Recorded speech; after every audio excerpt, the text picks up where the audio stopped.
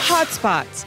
Troubling signs in more states as coronavirus cases rise in the Midwest and new data raise alarm bells about how children are affected. Give back by wearing a mask, by socially distancing. What should Americans expect this fall? I'll speak to the White House Coronavirus Response Coordinator, Dr. Deborah Birx, and Arkansas Governor Asa Hutchinson next. And pay cut. The unemployment benefit helping millions stay afloat expires.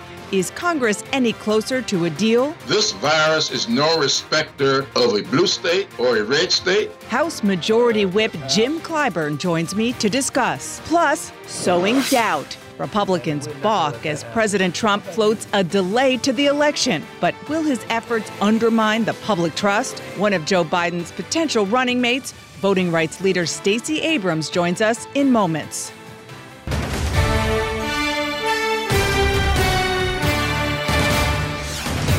Hello, I'm Dana Bash in for Jake Tapper in Washington, where the state of our union is desperate and frustrated.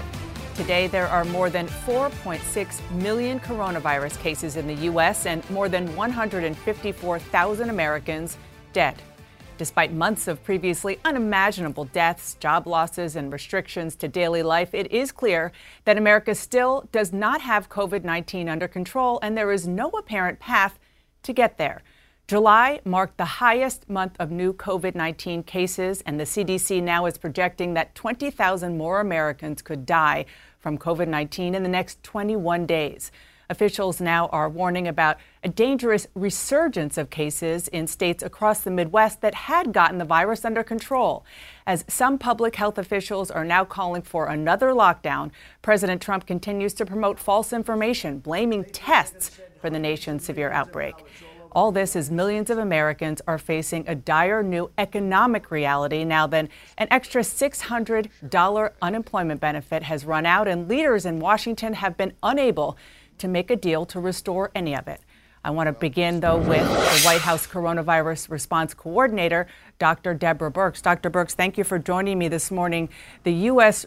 recorded nearly 2 million new cases in July, the most cases of any month yet. So the United States is still averaging more than 60,000 cases and 1,000 deaths per day. And we're going to show our viewers the curve. America is not even close to controlling this like other places, South Korea and the European Union, for example.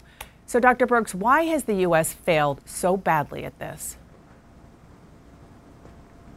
I think there's three parts to this epidemic. First, I think the viewers are well aware of what happened in March and April. And a series of metros went down in what we call in series. So what started in Seattle and then New York, Louisiana, and then an eruption of increased cases in Boston and Detroit and Chicago, and then moving to Philadelphia and Washington, Houston and Dallas. And those series of outbreaks created that curve with multiple peaks as you show it. Each one of those individual curves looks very much like the European country curves independently. But this was a series of metros. Throughout May then, as cases were coming down in the metros, we had a series of outbreaks across the country in long-term, as you described in the Midwest, long-term care facilities, meatpacking plants, prisons, and each of those were contained by those local officials, our local public health officials, with testing and contact tracing into the community. And so coming into May, it was those series. Right. And then after Memorial Day, that's when we saw this explosion across the South and the West. So Dr. Birx, you're explaining what happened. The question that everybody out there has is why? Why did this happen? Why was the government, particularly, I mean, you're the coordinator for the federal response. Why weren't you able to stop this from spreading and continuing to spread uncontrollably as it is now? So what I've learned in working with epidemics around the globe is you have to really get down to the level of where the epidemic is. It's why I've been on the road for the last 3 weeks to 14 states. Because just talking about the gating criteria and saying that test positivity is increasing has to be joined with the reality on the ground of what people are experiencing. I can tell you across America right now, people are on the move. And so all of our discussions about social distancing and decreasing gatherings to under 10, as I traveled around the country, I saw all of America moving. Mm-hmm. And I think it's our job as public health officials to be able to get a message to each American that says, if you've chosen to go on vacation into a hot spot, you really need to come back and protect those with comorbidities and assume you're infected. We've been trying to get out the clarion call about the asymptomatic spread, which I think still Americans and public health officials really hard to get their hands around that, because the number of people who are spreading virus without symptoms, by the time you wait for someone to come forward to the emergency room, you have widespread community spread. And so I think that's what we're trying to do, community by community, county by county, is adapting the federal recommendations to the realities on the ground. But, right, Dr. Birx, and I hear you, but it's clearly not working. I mean, we've been talking about outbreaks across the Sun Belt. You're warning now about a resurgence in states across the Midwest. In recent days, you've named 20, we're putting them up on the screen, 20 of the 50 states as places you're watching. So are we in a new phase of the pandemic? And if so, what are you going to do to change course? I think those are two very critical questions, because we are in a new phase, and that's why I really wanted to make it clear to the American people. It's why we started putting out governor reports directly to the health officials and the governors in every single state, because we could see that each thing had to be tailored. So each state has a tailored set of recommendations based on what we're seeing at the community level, what we're seeing relevant to the hospitals, and each of these responses have to be dramatically tailored. We are beginning to see an impact from the mitigation procedures that many of the state and local officials have put into place. But I want to be very clear, what we're seeing today is different from March and April. It is extraordinarily widespread. It's into the rural as equal urban areas. And to everybody who lives in a rural area, you are not immune or protected from this virus. And that's why we keep saying, no matter where you live in America, you need to wear a mask and socially distance, do the personal hygiene pieces. But more importantly, if you're in multi-generational households and there's an outbreak in your rural area or in your city, you need to really consider wearing a mask at home, assuming that you're positive if you have individuals in your households with comorbidities. This epidemic right now is different, and it's more widespread, and it's both rural and urban. Dr. Birx, before we move on to some specifics, I just want to really try to get a handle on this, because what I'm trying to express to you, which is something that I know that you're hearing, people are panicked, people are worried, people don't understand why this is seeming to be completely out of control. Johns Hopkins University said, quote, this week, the United States is not currently on course to get control of the epidemic. It's time to reset. A couple of other medical agencies, associations said similar. So is it time for the federal government to reset? Well, I think the federal government reset about 5 to 6 weeks ago when we saw this starting to happen across the South. And that's why we've done these rather than generic federal framework, we've gone to very specific state and local, city by city, county by county, showing out which counties and which cities are under particular threat and what mitigation has to be done.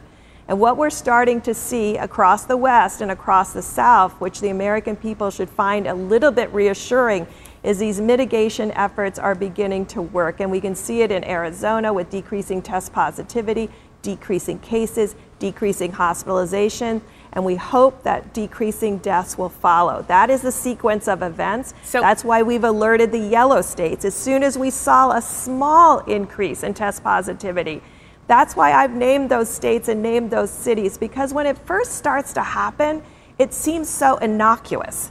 But people really need to take it seriously. When they see those first positivity go up in cases, you need to respond with significant mitigation efforts. So Dr. Birx, you mentioned deaths. The former FDA Commissioner Scott Gottlieb said the U.S. coronavirus death toll could double to 300,000 deaths by the end of the year. Do you think that's possible? Anything is possible if we don't have all, public health is called public health because it has a public component. And we need all of the public to help us get us control of this virus. If we still are going to parties at home, even though the bars are closed, if we're creating interactions where we know it's not safe because there's multiple people there and you don't have masks on and you're not socially distanced, you can assume it's not super spreading individuals, it's super spreading events, and we need to stop those. We definitely need to take more precautions. So you have models and projections. What is your projection when it comes to deaths by the end of the year on the course we're on now? It depends completely on the red states, those states across the South and the West, maintaining and accelerating their mitigation efforts. It depends on the yellow states accelerating theirs, and frankly, the green states, like areas of Illinois and Philadelphia, we're starting to see this tick up. Take these seriously, put on more mitigation controls, and stop it before you see these increased cases in hospitalizations. So one of the questions about mitigation or not is schools, as you know, and the CDC director, Robert Redfield, suggested schools in some of those hotspots you're talking about, those with a 5% positivity rate or higher, need to use distance learning. As you know, many counties in the U.S. are there right now. So should schools in areas with a positivity rate of 5% or more remain closed and have distance learning only? So as you described at the beginning, I am the coordinator. So I work with Dr. Redfield, Dr. Fauci, Dr. Hahn, Dr. Giroir, Dr. Adams every single day. We go over the data together, and I certainly would endorse what Dr. Redfield is saying in the areas where we have this widespread case increases. We need to stop the cases. So and schools there should stay about closed. Safely reopening. So schools there should stay closed. I'm gonna do what the CDC guidelines have recommended, and certainly the director. If you have high caseload and active community spread, just like we're asking people not to go to bars, not to have household parties, not to create large spreading events, we're asking people to distance learn at this moment so we can get this epidemic under control. I want to quickly ask about a vaccine. How long after it's approved do you think Americans could actually benefit from it, actually get it? Well, you ask a very important question, Dana, and I think obviously we want a safe and efficacious vaccines, and those are the studies that opened last week. And we're excited about that, and we're excited about the American people volunteering to enroll in these studies. And we need all races, all ethnicities, and all ages to participate so that we can show that the vaccine works across all races, ethnicities, and all ages. And so that's really critically important. Because manufacturing is starting now, for the most at risk, there should be vaccine doses available for those who need it as the trials prove to be a vaccine product to be safe and efficacious. I just have to ask you before we go, the House Speaker on another network just said that she does not have confidence in either the president or you, Dr. Birx. Do you want to respond? I have tremendous respect for the Speaker. And I have tremendous respect for her long dedication to the American people. And I think it was unfortunate that New York Times wrote this article without speaking to me. I could have brought forth the data. I provide data every single day with an analysis. The day that they're talking about that I was, quote, Pollyannish, it said there was improvement in the New York Metro, but ongoing cases in Boston and Chicago, a new outbreak in Houston in full logarithmic spread, and new concerning outbreaks in Baltimore, New Haven, and Washington, D.C. This was not a Pollyannish view. I have never been called Pollyannish or non-scientific or non-data driven. And I will stake my 40-year career on those fundamental principles of utilizing data to really implement better programs to save more lives. Dr. Birx, thank you so much for joining me this morning. I appreciate it. Thank you. Thank you. And you just heard a top member of the coronavirus task force on schools. I'll ask a Southern governor what families should expect ahead. Plus, Americans on unemployment are losing a key lifeline this week. And the question is whether Congress can replace that $600 benefit. Democratic Whip Congressman Jim Clyburn on the latest next.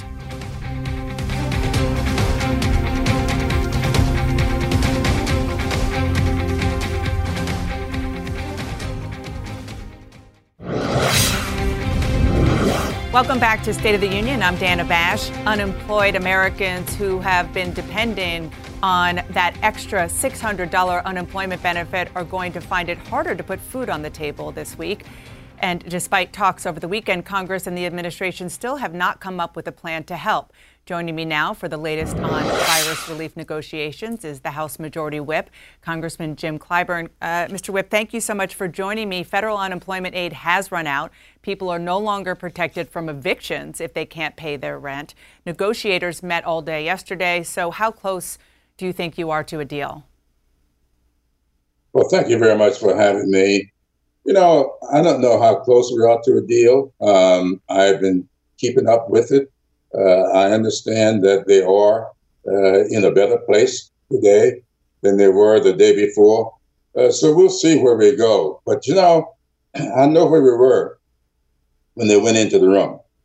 And the big problem to me was people trying to put food on the table, people who are unemployed, people who are having their unemployment compensation will supplement it by the $600. They want to cut it down to $200. At the same time, they want to give 100% tax deductions to business lunches. What kind of priority is that? Business people need a tax deduction for their lunch, and we cannot give a $600 supplement to unemployed people, many of them trying to take care of their children, trying to provide child care. There's something out of whack here.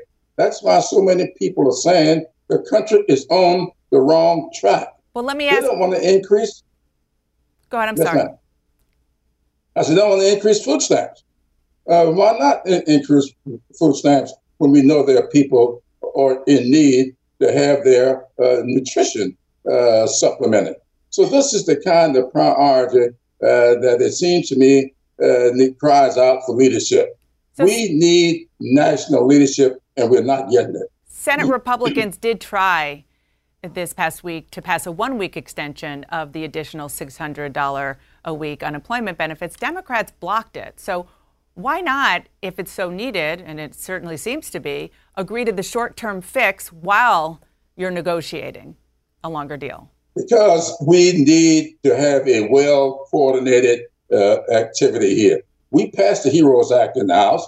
Why won't they then bring the HEROES Act or whatever part of it they would like to the table? They won't do it. They passed out the so-called HEALS Act. I don't remember exactly what it stood for, but not even anything for state and local governments. Nothing for unemployed people. That's why we won't do it. Right. Well, that's understandable, but that's what you're negotiating about, right? So isn't it just frankly, a political play to not allow the at least 1 week extension while you're trying to maximize your leverage? Well, then we're always trying to maximize leverage. They're trying to maximize leverage. How long ago did we send them this law that we passed in the House? We had it for weeks. They had it for over a month. So they're the ones that are playing games with us.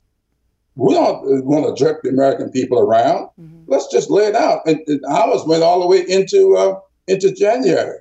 I don't know that it's an honest negotiation when you want to leave town and not sit around the table and do what needs to be done for the American people to have some security and some safety in trying to live their lives. And that's what we're trying to do. Just every week, 1 more week, 2 more days. But that's not the way you do things. I want to ask you about what's going on in the House right now with COVID-19. The Speaker did impose a mask mandate on the House floor this week. Another member of Congress, Louis Gohmert, tested positive. Since then, your Democratic colleague, Raul Grijalva, said that he was positive. There's currently no rapid testing at all in the Capitol, even though members of Congress are constantly traveling back and forth between their districts and the Capitol, and many are high risk. So is it long past time for rapid testing to be done on members of Congress? Well, I don't know. We all follow the attending physician's advice. I'm not a medical expert. I'm not a doctor.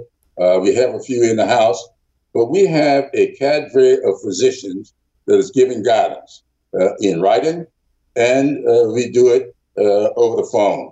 I've been in constant contact with the attending physician's office, and in running the select committee, I follow their advice, and I think that the speaker is following the advice of the attending physician. So I'm not going to tell them how to do their jobs. I'm going to follow their advice, and I think the speaker is doing that. I want to ask you about something you said on Friday night in an interview with PBS. You said that you don't think President Trump would be willing to give up his office and that, quote, he thinks that the American people will be duped by him like the people of Germany were duped by Adolf Hitler. Do you really think Donald Trump is comparable to Adolf Hitler? What I said starting about 2.5, maybe 3 years ago after one of his State of the Unions, that I feel very strongly that this man has taken on strong arm tactics.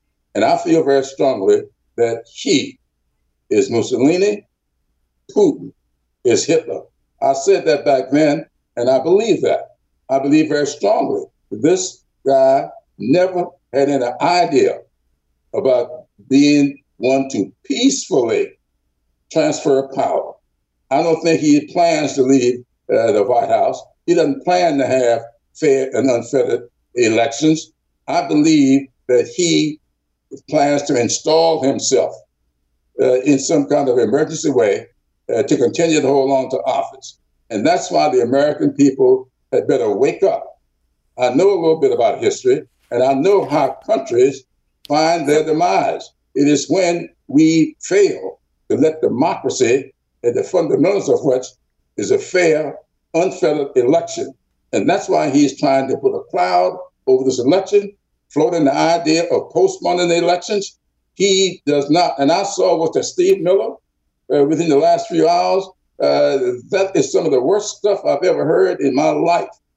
This is not a perfect democracy, but it's better than any other that it exists.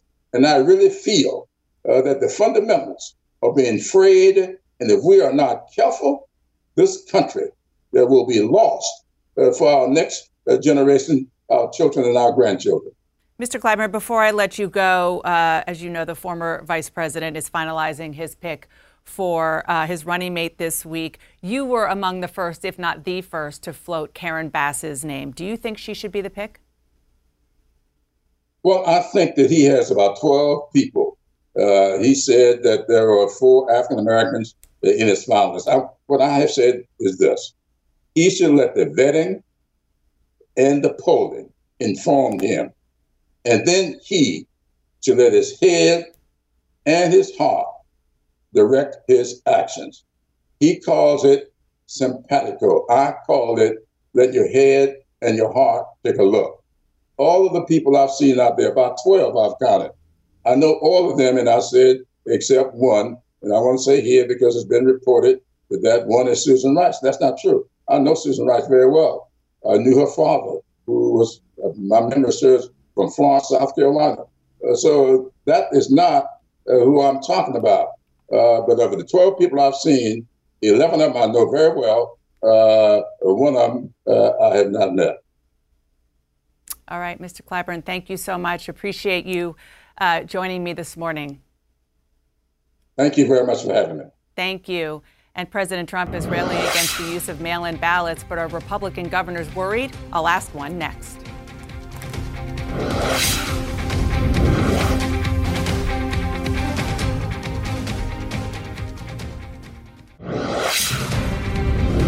Welcome back to State of the Union. I'm Dana Bash. With just weeks before schools are set to reopen, potentially, more states across the U.S. are now confronting coronavirus outbreaks. And in Arkansas, the governor paused reopening plans as he tells residents we have a lot of work to do to combat the pandemic. And that governor, Republican Asa Hutchinson of Arkansas, is joining me now. Governor, thank you so much for coming on this morning. When you were on this show back in April, you defended your decision not to issue a stay-at-home order, saying, quote, we can take this targeted approach, which has proven to be effective. Now, that was almost 4 months ago. Since then, Arkansas's daily case count has risen steadily, more than 750 new cases on Friday, record high hospitalizations and deaths just this past week. So could some of those cases, in retrospect, and deaths have been prevented if you had imposed that statewide action earlier?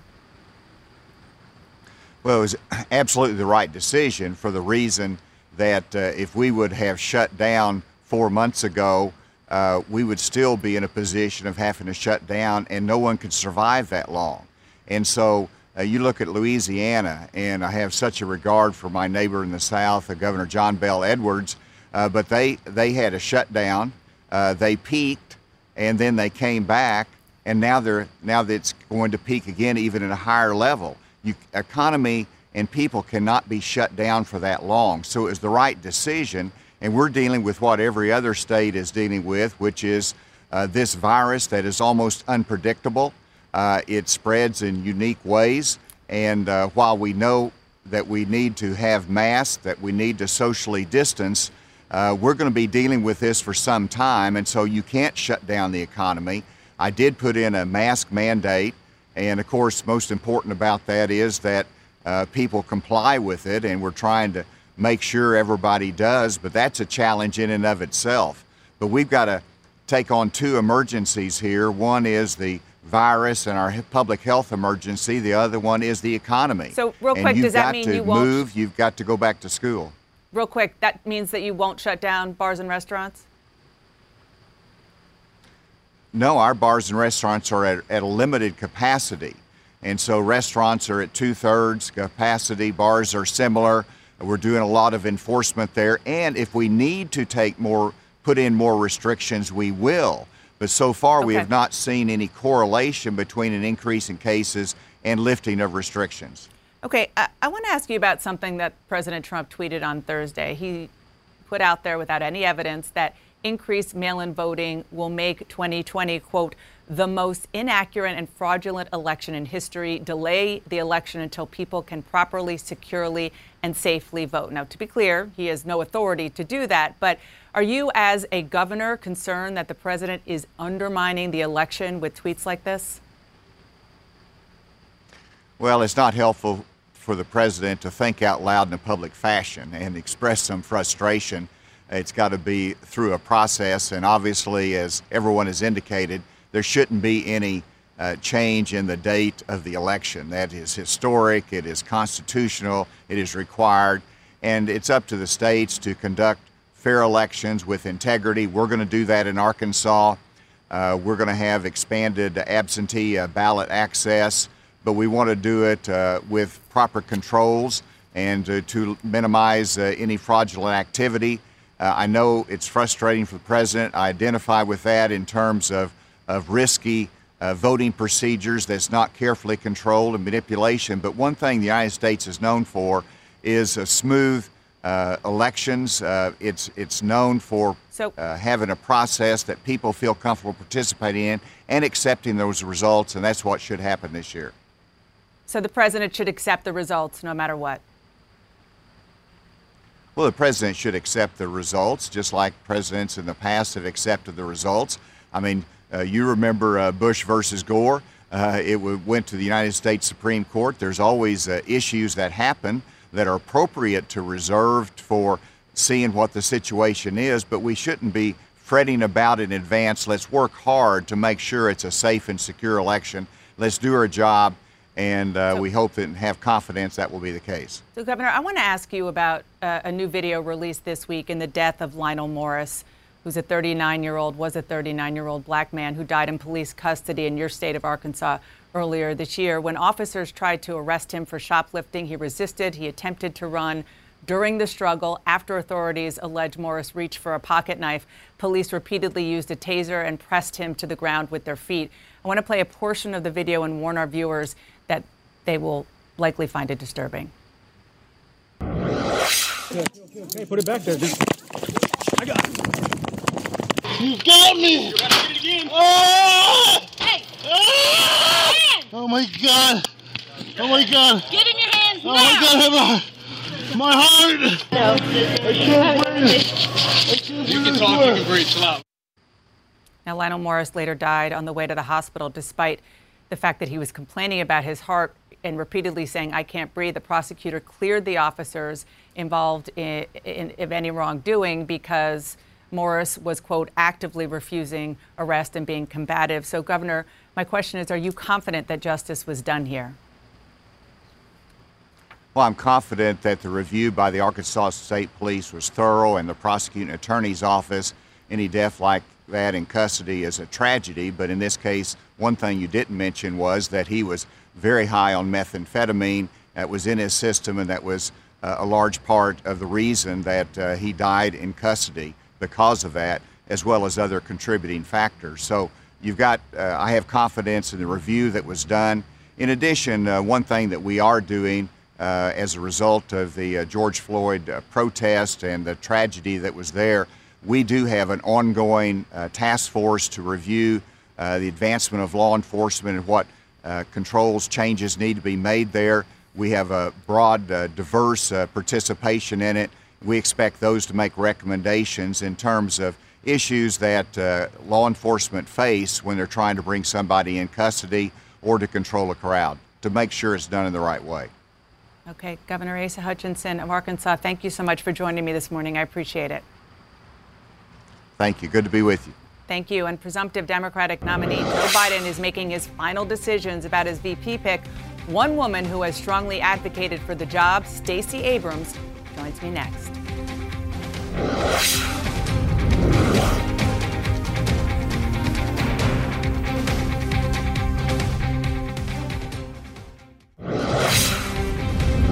Welcome back to State of the Union. I'm Dana Bash. President Trump spent this week working to undermine public trust in the upcoming presidential election, suggesting in a tweet that the election could be delayed as polls continue to show him falling behind presumptive Democratic nominee Joe Biden. Joining me now, contender to be Joe Biden's running mate and founder of the voting rights organization Fair Fight, former Georgia gubernatorial candidate Stacey Abrams. And Leader Abrams, President Trump suggested delaying the election this week. We should underscore and underline he doesn't have the power to do that. But he's saying it's because mail-in voting would lead to, quote, the most inaccurate and fraudulent election in history. What's your response? First of all, he's trying to distract us from his oversight and leadership or failed leadership of an economy that shrank by 1/3 this last quarter. We've got 43 million people who are now going to be subject to evictions because of the inaction of the Republican-led Senate. We have millions of people who've been infected and are out of work. We have, unfortunately, 150,000 dead, and he's attempting to distract us from his failed leadership. But by invoking the notion that we cannot hold an election, he cuts against hundreds of years of history. We had elections during the Civil War, during the Spanish flu, and we can have an election this time. Absentee ballots work, as he admits. And it's the exact same thing as mail-in ballots, vote by mail. It's all the same job. And the job that he has is to make certain that we have a postal service that can actually deliver the votes to our elections officials. But unfortunately, his partisan leader that he's put in charge of the post office is doing his best to undermine one of the core pillars of our society, which is our ability to communicate. And so rather than tweeting out erroneous information, I wish he would focus on actually doing his job for the last few days that he has in this office. Are you worried that he won't accept the results in November? I'm not worried about that. What I'm worried about is that we will not be able to effectively count the votes of every eligible American because he is doing his best to undermine our confidence in the process. But worse, he's doing his best to actually steal the vote by undermining the Postal Service, knowing that at this point, more than 40% of Americans are likely to use some form of early voting, including vote by mail. And as we know, we're not yet in the second wave of the pandemic. That means we have to be prepared. And that means we have to have a postal service that's working, but we also need the HEROES Act to pass so that cash-strapped states like Arkansas, like Georgia, like North Carolina, like Wisconsin can scale up and deliver an election that is worthy of America. Former Vice President Joe Biden will announce his running mate in the coming week or two. Are you still in the running? I leave it to the Biden vetting team to answer questions about who's in the running. But we know that whomever Joe Biden picks will be a good partner to help us turn this country around, restore the soul of America, and build back better. That's what we need. we're watching an economy in free fall. And our only pathway to recovery is to have a leader like Joe Biden, who has actually done this job before, who understands the public health crisis and the economic crisis that we face. And that's what I look forward to having Joe Biden do for us in January. If he doesn't pick you, would you be disappointed if he does not choose another African-American woman? I've said time and again, I believe that Joe Biden's going to pick the right partner for himself because he's the only person who's done this job. And while I believe that diversity is incredibly important, and I think it is an absolute good to see a continued changing of the face of what leadership looks like in America, I look to Joe Biden to pick the right partner for himself in the moment that we have before us, which is one of an economic crisis, a public health crisis, and a crisis of justice. And I think he's the person who will not take anyone for granted. And I look forward to working with him to make sure he's elected. So this week, the country mourned the loss of civil rights icon, Congressman John Lewis. You attended his funeral in Atlanta and heard former President Obama call Lewis a founding father of that fuller, fairer, better America. Is that how you see America right now? I do. And I was so privileged to be in that space. One of the issues that I was working with Congressman Lewis on and a number of members of Congress is the 2020 census. We can't look past the fact that we have to tell the story of what America is. And as one of these modern founding fathers, John Lewis understood that what Donald Trump is doing to the census is wrong.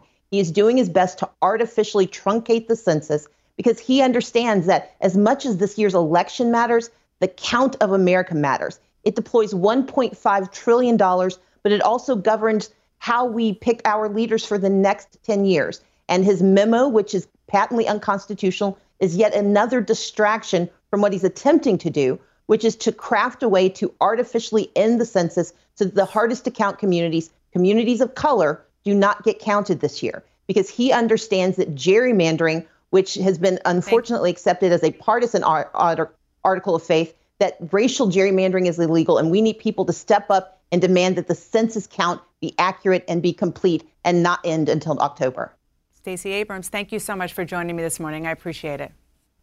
Thank you. Thanks. And sometime in the next few weeks, Joe Biden will name a woman to be his running mate, a reminder of how far women have come and how far women still have to go. Next.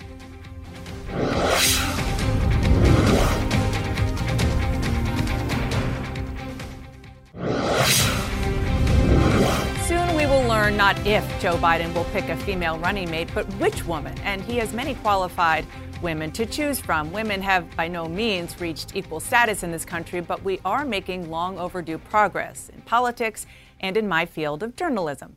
A generation ago, my own mother wanted to do exactly what I am doing right now. She even got a job anchoring one of the early cable networks. But then she met my dad, also in this business, and being married and working together in the 60s wasn't allowed, so she quit. She says that's just the way it was. We women still have our challenges, but thankfully things have changed. And in a new documentary premiering this week on HBO Max, it chronicles CNN female political reporters, including yours truly, on the trail. When I got my job on air, I was 31. And that still felt young to me. Thank you. I went on the road.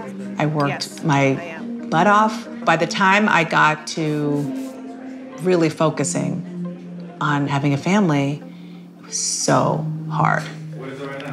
The idea of having kids late, it just kind of happens to a lot of women at my business. It's not intentional. I know how hard it is to be a woman in this business. You can have it all, but not always at the same time. On the Trail, Inside the 2020 Primaries premieres Thursday on HBO Max. And thanks, Mom and Dad. I love you. The news continues next.